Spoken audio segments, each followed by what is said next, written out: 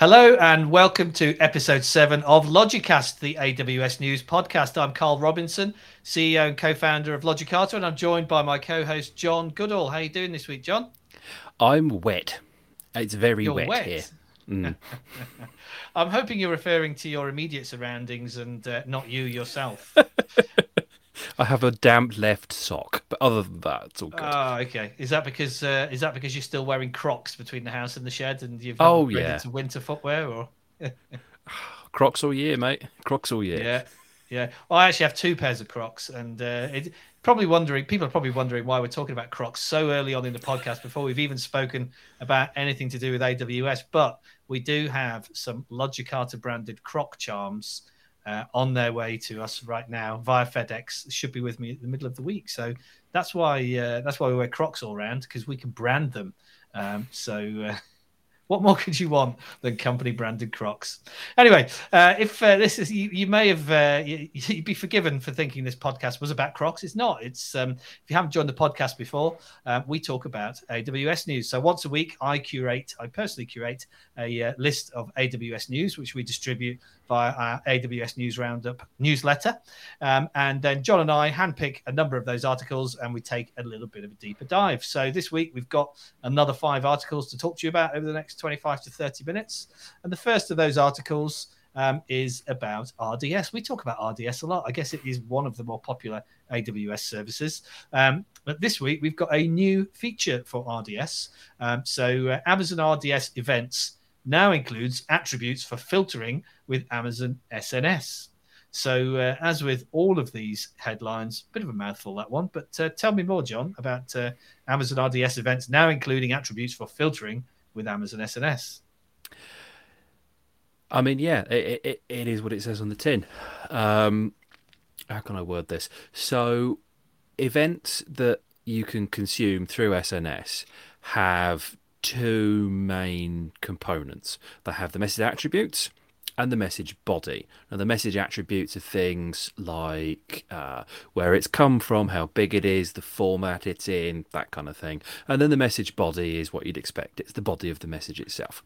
You can pre-filter based on the message attributes. So you might want to say, I think the attributes also include things like the types and that sort of thing, if it's like an insert or an update or whatever.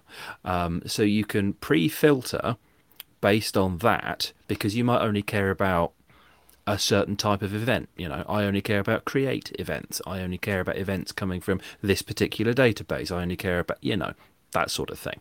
So the upshot of that is, by pre-filtering, you're only triggering SNS when you need to, as opposed to sending all of the events kind of carte blanche into a Lambda and then using the Lambda to filter everything down and then triggering the SNS from the Lambda. So what it's doing is it's reducing the amount of code that you need to write, reducing the amount of cost that you're going to have in your account. Lambda's functionally free, but it will have a cost eventually. It's reducing complexity because you don't have to kind of sit there as a new person and work out, so why is this going to Lambda first and then not going to, when it could just go straight to SNS. So it's now just going straight to SNS. Generally, it's making things simpler, which is great. I mean, the article, calling it an article is, I think, a little generous because it's 2.5 paragraphs. It's more of a news item. It's an announcement, I think. Yeah. It's a brief announcement. But yeah, as the announcement says, you can. It lets you offload the message filtering logic from the subscribers and into SNS itself. So the subscribers are the things that SNS is sending it to. So you're offloading that filtering, pushing it upstream. So you're sending fewer messages and writing fewer code. Fewer code, less code. English, John, which is great. It's what we like, as I think it's Kelsey Hightower that has a no code repo that's a GitHub repo that's got nothing in it. So the less code you can write, the better, frankly.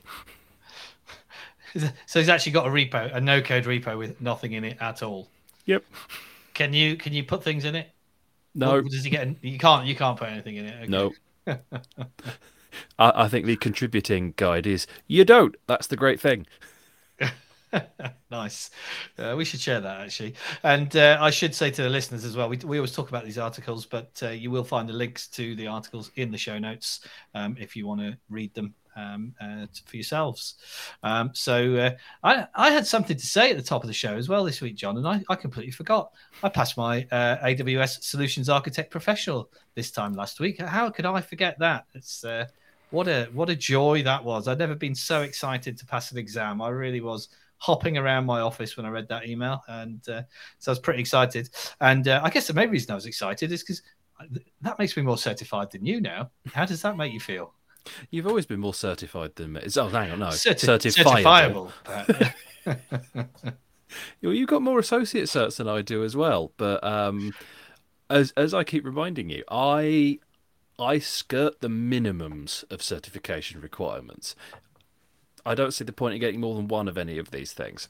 So I'm done now. I think I'm done now. I'm not going to get. I think I've accepted that I don't have the focus to get all 12 and get the gold jacket. As much as I would love to be able to sport that gold lame jacket walking around reInvent, I don't think I've got enough attention span to study for another 8 AWS certifications. So I'll have to stop at the 4, but I'm looking forward to you catching me up. Not that it's particularly relevant to this article, but I did want to just squeeze that in this week. Of course you did. And, you just got to squeeze me, didn't you? I got to squeeze you a little bit to put some pressure on to catch up. But also that certification lasts for 3 years, so I can milk it for another 3 years before I have to do another recertification. So on to the next article then, and it's our good friends over at InfoQ again. This one is announcing that AWS is supporting the transfer of IP addresses between accounts. Which is a new feature where you can transfer elastic IPs between accounts. So I'm guessing from the fact that this is newsworthy that you couldn't do this before. Yeah, yeah, that would make sense, wouldn't it? Here's the thing that you've been able to do for 35 years. Let's just tell it. No, it's new. It's InfoQ are largely referring. Is it a Jeff Barr article? I think Jeff Barr's done some bits with this. Yeah.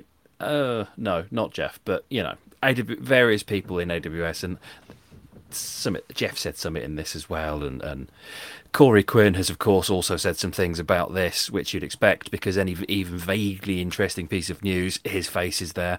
Love you, Corey. Honestly, please have me on your podcast too. It'd be great. Do we think Corey's listening to our podcast yet? Probably not. Maybe we'll tag him in the show notes. And so yeah, this is new. This is actually really cool. There's a couple of limits to it, but let's start with what it is, and then we'll talk about the limits. So, what this is transferring elastic IP addresses from one account to another within a few limits. It's significant because elastic IPs are the ones that you buy effectively. You don't pay for them if they're attached to something, but if they're not attached, you're paying for them. They're static IPv4, I think. I don't think IPv6 is supported yet. And then you can attach them to EC2s, to load balancers, to, anything that you might want a public-facing IP on. Great. Lovely. There are a few reasons why you might want to retain an IP address and move it to something else. The example that comes to the top of mind is where you don't manage your own DNS, or where you don't manage the DNS that's pointing at that IP address, but you need to swap out a load balancer, change it, whatever, So you get to hang on to that IP. You want to, rather, hang on to that IP address and just change kind of what's underneath it, because you can't change that at the DNS level. That's kind of the obvious one. Another one is where you would want to... Well, actually, no, that's kind of primarily it. But the others are things like where IP addresses have been whitelisted and vetted by security and all that sort of thing, because those types of technologies haven't really caught up with the world of immutable infrastructure, and everything's a cattle. Everything's cattle, and you can just destroy it and create new ones whenever you like, because they just sort of haven't caught up yet. We'd like them to, but they haven't yet. So IP addresses have been sort of vetted and validated and that sort of thing. And then, if you needed to move something, change an IP address, it's a support ticket, it's a migration project, it's a 24 hours for a turnaround, and then 2 weeks for them to implement it, and then a networks team that breaks something that hasn't broken something and it's definitely your fault, and then they magically fix it without telling you. And you know, the pain. So that's why this is quite cool, because there are a number of scenarios where just not having to change an IP address is still useful. The limit, as I alluded to earlier, is you can't move it from one AWS organization to another organization. You can move it between standalone accounts, you can move it between accounts inside an organization, but not from one org account to another org account, which presumably is a security thing. Yeah, so you couldn't, if you were kind of changing managed service providers, for example, who both happen to be in AWS, could you move it from one of those to another managed service provider's account? Would that depend if it was in an organization or? Yeah, it'd be org dependent. I think the way you'd have to do it at the moment is you'd have to hop it through something like an intermediary account. So you move it from an org account to a non-org account and then into another org, or you move it in, or you create an account in your org, move it into that, and then drop the account out of the org, and then adopt it elsewhere. So there's still a little bit of the fandango going on, but it's easier than it used to be. That was my nickname for many years, Fandango. Carlos Fandango. Of course. Yeah. I don't know if you're young enough or old enough to remember that, young enough to remember that advertisement. Carlos Fandango's super wide wheels. Back in the days when it was okay to market tobacco on television. It was an old Hamlet advert where the guy had fitted his Carlos Fandango's super wide wheels to his Ford Anglia and tried to drive it out of the barn. But unfortunately, the barn door was not wide enough and the wheels fell off. So he smoked a Hamlet to console himself. Gotta love those old Hamlet ads. Anyway, I digress. Off we go on another one of my tangents. So did you have anything more to say about that article, John, before I either go off on another tangent or move on to something relevant to the subject matter? No, I think we can move on. Cool. Okay. So the third article that we're going to talk about today is another one on InfoQ. And I know this is a subject very close to your heart, John. So I'm sure you're going to be very passionate about this particular article and have some very strong opinions. So it's the age-old question of Cloudformation or Terraform. Which infrastructure as code platform is the best fit for you? We're primarily a Terraform shop, but we have got customers using Cloudformation. So what makes one a better fit over t'other, in your opinion, John? Because I know you're a big Terraform guy, aren't you? I'm not a big anything. Well, I'm big, but I'm not a big anything. One of the things that I try to live by, strong opinions, loosely held. So whilst my opinions might be strong, if I find evidence, I will change my opinion. I try to live like that. Outside of the existential crisis that we're currently enjoying, Cloudformation versus Terraform, it depends. Is the really annoying answer. It depends. So you can't do things with CloudFormation that you can do with Terraform, and you can't do certain things with Terraform that you can do with CloudFormation. I'll give you an example of each. You cannot, as it currently stands, create Datadog monitors in CloudFormation. You can do that with Terraform. Granted, that's a little bit of a contrived example, so a better one is CloudFormation doesn't support multiple instances of a resource. There's like a count feature. It doesn't support that. Terraform does, which means you sort of define, say you want 3 load balancers or I don't know, 4 rules on a security group. You just define the list of those ports or whatever that you want open, pop a count in, iterate through the list. That's great. That's wonderful. That saves a lot of code writing. You can't do that with CloudFormation. You can with Terraform. What can't you do with Terraform that you can do with CloudFormation? Now, this list is a lot smaller. You can't write YAML because Terraform doesn't support YAML, so that's the obvious one. The other kind of one, it's a bit contrived, but you can't do... how can I word this? You can't... words. With CloudFormation, it's a transform layer called SAM, Serverless Application Model. And Terraform doesn't have a concept of like a transform layer. It doesn't have a way of adding things into the framework to make your life a little bit easier. SAM is quite good because it will do things like automatically packaging lambdas. SAM stands for Serverless Application something. Model. Probably model. Hmm. Well, it's not something because that's an S. Yeah. That would be the But special air service, SAS. Yeah, it's oh something dear. completely different. Yeah. But yeah, so SAM is built for serverless, and it adds a whole bunch of types to CloudFormation, serverless types. So you can create Dynamo tables, you can do lambdas, you can do API gateway integrations, writing about 30% the amount of code that you'd need to if you were doing it in native CloudFormation, and probably about 20% the amount of code you'd need to if you were doing it in Terraform. Great example that I saw was best languages for deploying lambda languages, best tools for deploying lambdas, and it had serverless YAML, it had Terraform, it had SAM, it had CDK, and a couple of others. And it was with SAM, it's about 10 lines to get a functional lambda up and deploying and all that jazz. With Terraform, it's something like 150. It's a lot more. Terraform is the least opinionated, therefore you have to tell it the most things.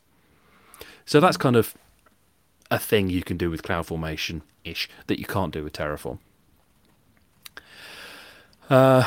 Yeah, and then the article sort of goes on to compare various things, talking about vendor neutrality. So obviously CloudFormation is an AWS technology, so it's not vendor neutral at all.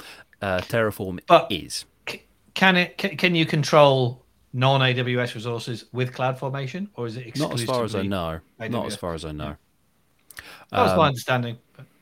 Yeah, I mean, you could sort of do it if you felt a bit cheeky, because it does have a way of running bash commands, sort of, really badly. So you could get it to call out to something else, but you really wouldn't want to. But yeah, vendor neutrality is something that Terraform is obviously much better at because it's made by an external company. I don't have a particularly high view of the importance of vendor neutrality because, yes, Terraform will work with other things. No, a server in GCP doesn't look like an EC2 instance. They have different requirements in the Terraform. So you can't just say, I'd like one server, please, and tell it where to put it. You need to be more specific than that. Because it's not opinionated, you have to tell it. So yes, you could go off and kind of obfuscate that yourself if you wanted to, but that's a whole heap of work that you just generally don't want to have to do. So I don't have a particularly high view of the importance of that. Mm-hmm. The thing that I do have a high importance on is modularity.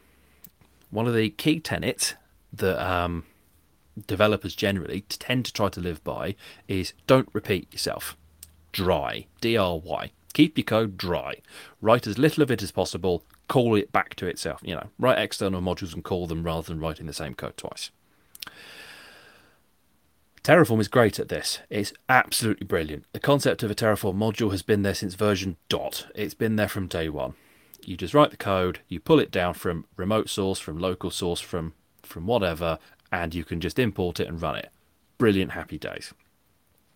CloudFormation is better at it than it used to be. It's always offered something, but the obvious ones have been nested stacks, which you write a stack, store it in S3, and then pull it down and call it. Fine. SAR apps, Serverless Application Repository, which is the same thing, just held in a repo rather than in S3. But they've been you've got to do it yourself or find some public ones, which have been, of questionable use. Since, what does the article say? Since 2020, they now support out-of-the-box support for modules as well. So yeah, there's now a public registry of SAR apps. We have one for helping us with onboard customers and things, but that's relatively new. Terraform's been doing this since dot, since day one, So that's quite a lot better. What else did it talk about? It talks about state management. Both of them do actually manage state, sort of. Terraform is, I think, a little bit better at it because you can manage it in lots of places, be it on disk, file in S3, file locking with Dynamo, which I think is overkill for most cases, but it's there. And it'll do things like drift detection at every deployment, which is brilliant because you really want to know what's going on when you're trying to deploy. CloudFormation does this as well because the stack is it's a stack. It's called a stack. It's an item in the console in and of its own right. But it doesn't do automatic drift detection. You have to go into the console, tell it to look for drift, and then it will go off and find it. It can't remediate drift by itself in the same way that Terraform can. So if it's drifted too far for it to just be able to wipe the resource out and redeploy it, it'll just bomb out on you, which is not amazing. What else does it talk about? Price, licensing, support. Yeah, we've spoken about all the rest of that. So price, it's all free. Licensing, it's all free. Support, good luck. In both cases, I think. The community is pretty active, to be fair. And HashiCorp will quite happily take some money and help you with it in the same way that AWS will quite happily take some money and help you with it. But no one's going to pay that. Well, some people will, but I don't think any of our customers do. Mm-hmm. So which is your favourite? Depends what I'm doing. At the minute, Terraform, but that's because I'm writing lots of non-AWS resources. Yeah, I haven't heard you say to me yet, I'm busy writing Cloudformation. I have heard you say I'm busy writing Terraform. No, but you've definitely been telling me you're busy writing Terraform on a number of occasions, and I've not yet heard you tell me that you're busy writing. I'll be listening out for it now, though, John, to call you out when you tell me that you're busy. You might have heard when I was which tech do I use for this particular thing for our onboarding, and then we went with Sam. So yeah, we did. Yeah, I'll give you that one. All right, let's move on from Cloudformation or Terraform and get back to databases. So this next article is an article on the AWS database blog entitled Migrate Amazon Aurora and Amazon RDS to a new AWS region. So it's just an instructional article, I believe, on how you might go about moving your database to another region. Let's start with some use cases. Can you think of some use cases why you might want to do that?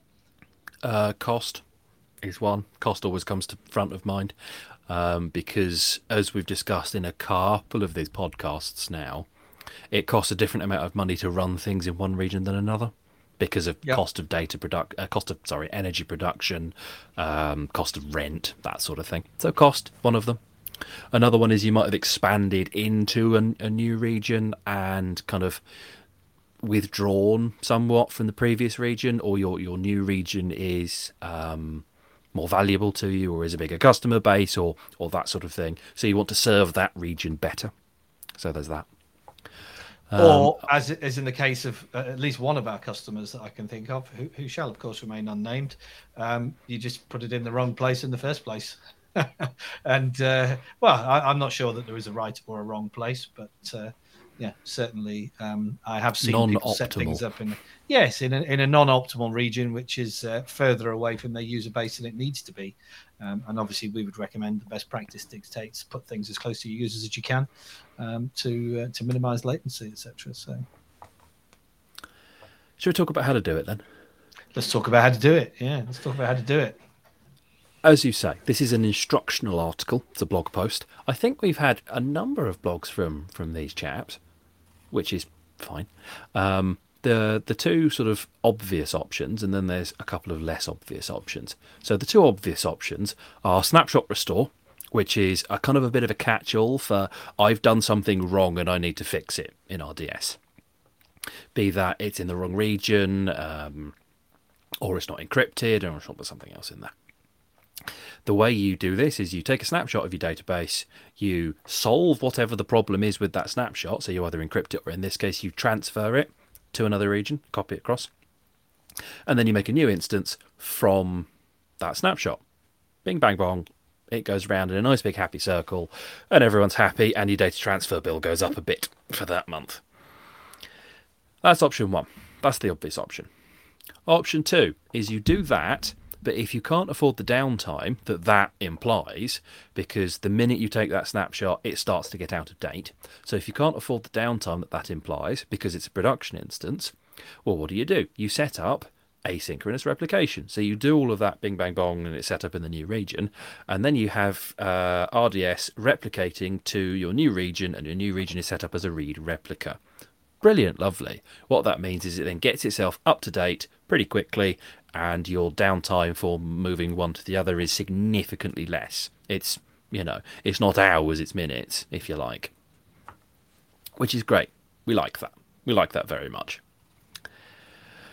Other options: automated backup for cross-region migration. So that's kind of the same as option one, but it's just the backups are being automatically delivered to another region rather than you kind of having to do it manually. So that's just doing that sort of for you. And then the one that you might not think of, which is a little bit out there, is Aurora Global Database. Now, if you're set up in Aurora already, or if you're not, but you can move to Aurora because you don't have anything that Aurora doesn't support, you can just set it to go global, which I think that's brilliant. That's brilliant. You just sort of go, right, you're now Aurora, you now live in both of these regions, bang, and it just deals with it for you. It's brilliant. It's fantastic. So if you were going to migrate, I guess you could say live in both of these regions and then switch the first one off. Could you? Would Yeah. that work? Yeah, you could do that. You'd want to do that to save cost, but I don't think you have to if you can afford the extra, the price of running both, basically. If you could afford that, and then your app can cope with the fact that it's got kind of a local database. Because what does it do? It's sync. It keeps them in sync more or less using bin log replication for MySQL. It does it for Postgres as well, but obviously not with bin logs because Postgres doesn't use them. Which is really cool. So you can have, you can just be running multi-region and poof, there you go, have some databases. Cool. We'd of course be remiss to not talk about doing it natively. So again, you can back up and restore using native database technologies as well. As you should always be aware that that's always an option to you if you didn't want to go right down in the AWS rabbit hole. If you just wanted to move it from one server to another, you could do it like that. I'm just curious whether we've actually had an episode of the Logicast podcast where you haven't talked about AWS backup yet, John. I'm pretty sure it comes up every week in some way, shape, or form. But yeah, there we go. I'll have to go back and listen to them all just to refresh my memory. So moving swiftly on, because I'm conscious of time, we are getting a little bit short on time this week, actually.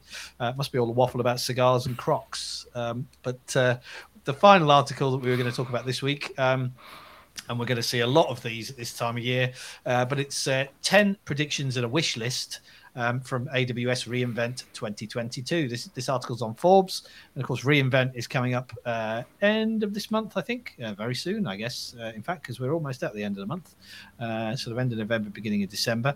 We're not going this year, but we have hatched a plan to be there next year, so I'd love to be bringing episode 59 of Logicast from live from Las Vegas. So watch this space. But I don't. Yeah, it might be 59, 60, something like that. I think will be unless we've got a leap year. No, I don't think we've got a leap year between. Anyway, I'm waffling again. So we're definitely not going to have time to talk about all 10 of these predictions. So I don't know. Have you got a favourite, John, or shall I just pick one? There's a lot of stuff about EKS here. We've got some about Lambda. It's like the Lambda one. I like the EKS Anywhere. I like that one. You like it? Okay, let's talk about that then. So, EKS Anywhere, what's that? It's a very deceptively named thing because it doesn't run anywhere. But the idea is you can use the EKS console to manage your Kubernetes clusters on not AWS. Which is, I like that. I like that very much because managing Kubernetes is hard. Kubernetes is hard. Generally, like the way you're recommended to learn it is by going through, again, Kelsey Hightower's Kubernetes the hard way.